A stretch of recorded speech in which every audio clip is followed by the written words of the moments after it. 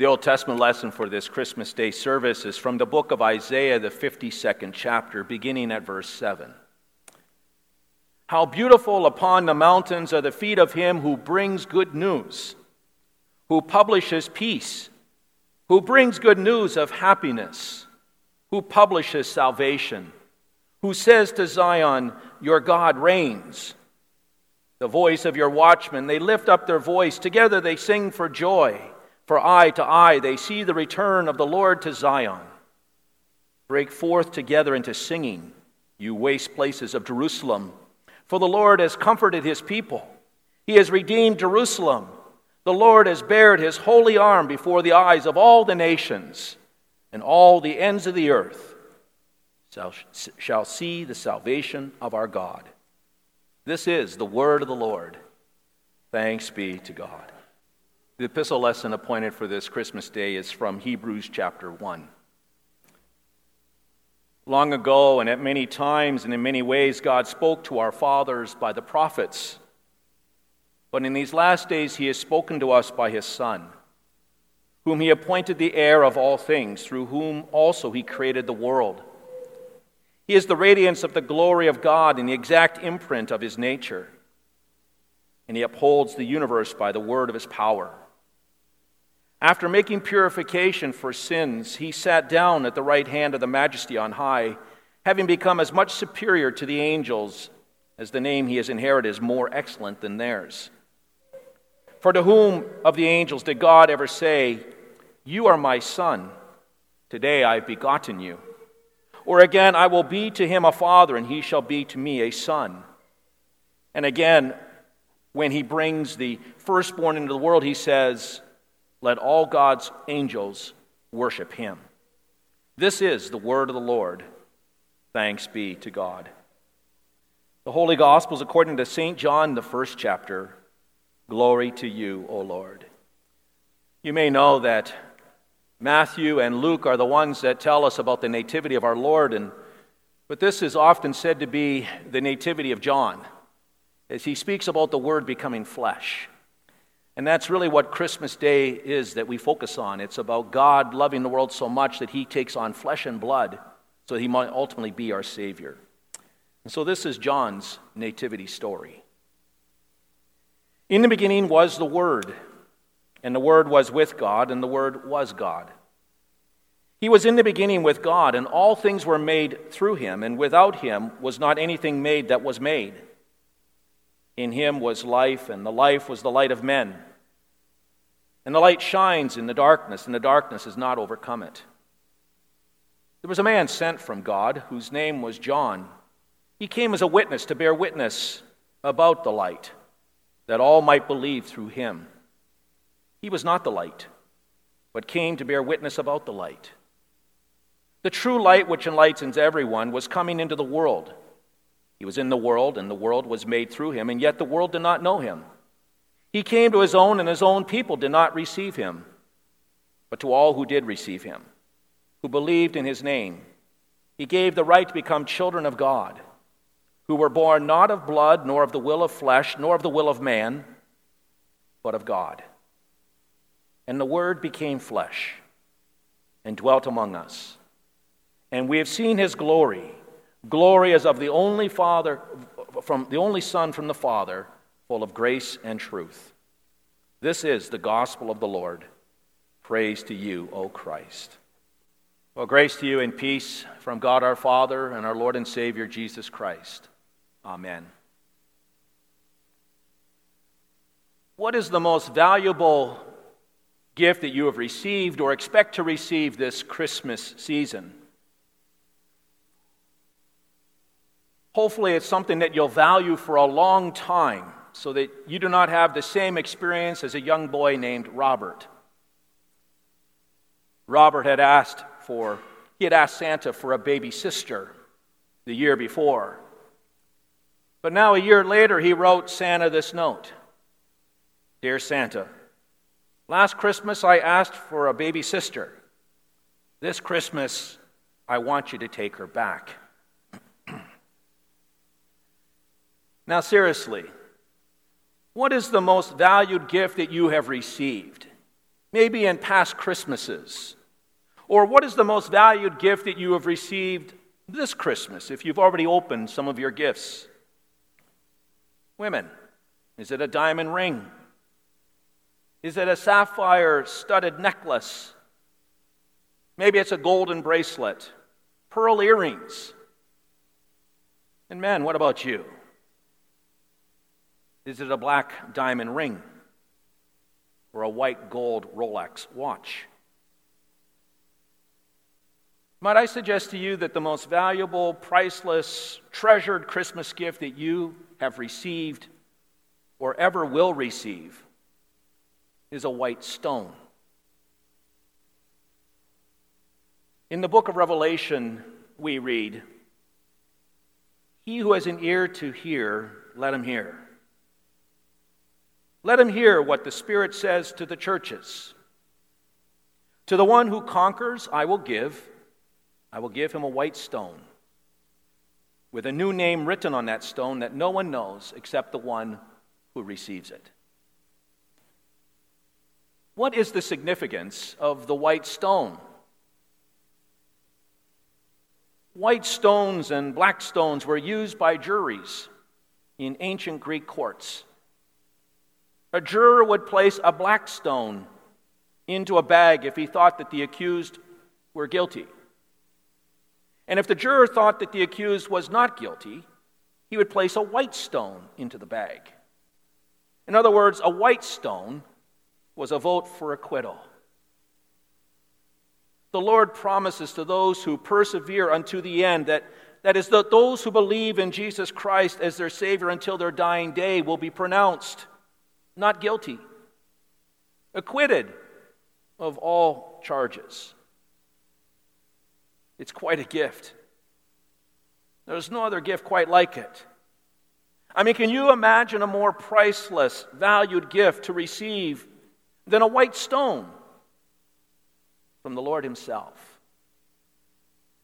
This white stone is far more valuable than pearl earrings or a sapphire-studded necklace or a black diamond ring. The gift of a white stone is especially valued when we realize that we don't deserve it. We don't deserve it this Christmas or for that any other time of the year. But what we really deserve is a black stone, a chunk of black coal, indicating that we are guilty of our trespasses and sins as charged by the law of God. Bruce Liskey writes, "The family tradition in our home was to hang stockings on the mantle a week before Christmas in the hope that the brownies, that is, mythical elves, would leave a small toy or a package of gum or some other goodie. But if we were bad, the mythical elf would leave a lump of coal." Well, one morning it happened to me, he writes. With a tear-stained face, I showed my mother the horrid piece of coal. My mother merely said, "You got what you deserved." And I began to dwell on the words of Santa Claus is coming to town, which hauntingly says, "You better watch out, he's making a list and checking it twice, going to find out who's naughty or nice." And what a joy I experienced that Christmas, unwrapping my presents and discovering that my parents gave me gifts, not because I deserved them, but because they loved me. You got what you deserved. Aren't you glad that that's not how our Heavenly Father relates to us? If we got what we deserved for our sinful way of life, for our naughty life, we would have black stones, wouldn't we? We'd probably have black stones piled higher than the highest mountain. If we got what we really deserved, we'd be separated from God forever. But the gift of a white stone assures us that our sins are forgiven and that we're acquitted of all charges against us, acquitted by God Himself, who serves as judge, jury, and Savior. The gift of a white stone is especially appreciated when we realize the great lengths that the Lord went to make it possible for us to receive this gift of a white stone, this stone of pardon. In the gospel lesson for this morning, we heard, in the beginning was the Word, and the Word was God, and the Word was God, and He was God in the beginning. And that Word became flesh and made His dwelling among us. Ellis Mosley tells the story of her niece, Hillary, who was an elementary school teacher and who was given the responsibility of producing a school Christmas pageant. Hillary told her students that if they forgot their lines, that they should just ad-lib instead of standing there in awkward silence. And all went well until the three wise men made their appearance. "Baby Jesus, here is your gold," said the first wise man. "Baby Jesus, here is your frankincense," offered the second wise man. Well, the third wise man forgot the name of his gift, and he froze. "Say anything," whispered Hillary from the wings. And the boy peered into the manger, and he exclaimed, "Oh, doesn't he just look like his dad?" You see, that young wise man probably didn't realize how true his words are. Jesus, the unborn child in the womb of Mary, and who later, as an infant, nursed at her breast, is the radiance of God's glory and the exact representation of God's being. That's what we heard the writer to the Hebrews write this morning. God's eternal Son became flesh. He who, being in very nature God, made himself nothing, writes St. Paul, taking the very nature of a servant, being found in appearance as a man, and he humbled himself. And he became obedient to death, even death on a cross. The white stone is even more appreciated when we realize what it cost the Lord. The white stone of acquittal cost God's Son his life. I mean, the Lord could have chosen to leave us in our state of damnation, but our gracious God's heart is full of love for his creation, for you and for me, and he wants all people to be saved, to have life with him forever. And so God devised a costly plan. God's plan called for the death of his own Son. For unto us is born this day in the city of David a Savior, who is Christ the Lord. God's Son willingly came into this world. He willingly took on flesh and blood with the purpose of being obedient unto death, even death on a cross. And all this God's Son did for you and me so that we might receive the gift of a white stone of acquittal. This white stone is first given to us when we're baptized, or when we come to faith in Jesus Christ, maybe after we've heard the word or something. But on our baptism, you see, we were given not only a white stone, but we were given a new title. We were given the title of forgiven. Forgiven. For that's what we are, forgiven in the sight of our God. This white stone is given to us again and again in the form of a white wafer in Holy Communion, as we eat the body of Christ that was broken in death for us. And friends, have your hand open when you arrive at the gates of heaven, so to speak, for your Savior will place into your hand a white stone of acquittal. And he will say, "Welcome to the place I prepared for you." At the conclusion of this service today, you're going to have the opportunity to take a white stone home. I'm going to have them set out there in the lobby. So as you leave the church, please pick up a white stone. And I hope that you'll put this white stone into your pocket, or maybe into your purse, or into the coin holder in your car. And every time you look at it, I pray that you'll remember that the white stone is a sign that our Lord Emmanuel has acquitted you of all your sins. You are pardoned. God remembers your sin no more. And you're forgiven. Not because God overlooks your sin.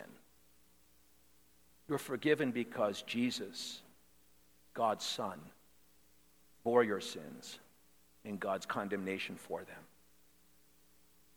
And I hope when you're sitting around with your family and your friends and they ask you, what did you receive for a Christmas gift this season? That you'll respond by saying, well, I received a priceless gift, a most valued treasure. I received a white stone. I received a white stone from God.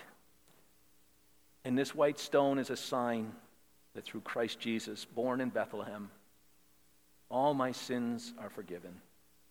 And heaven is God's eternal gift to me. Amen. And now may the peace of God, which surpasses all our understanding, guard and keep your hearts and minds in Christ Jesus. Amen.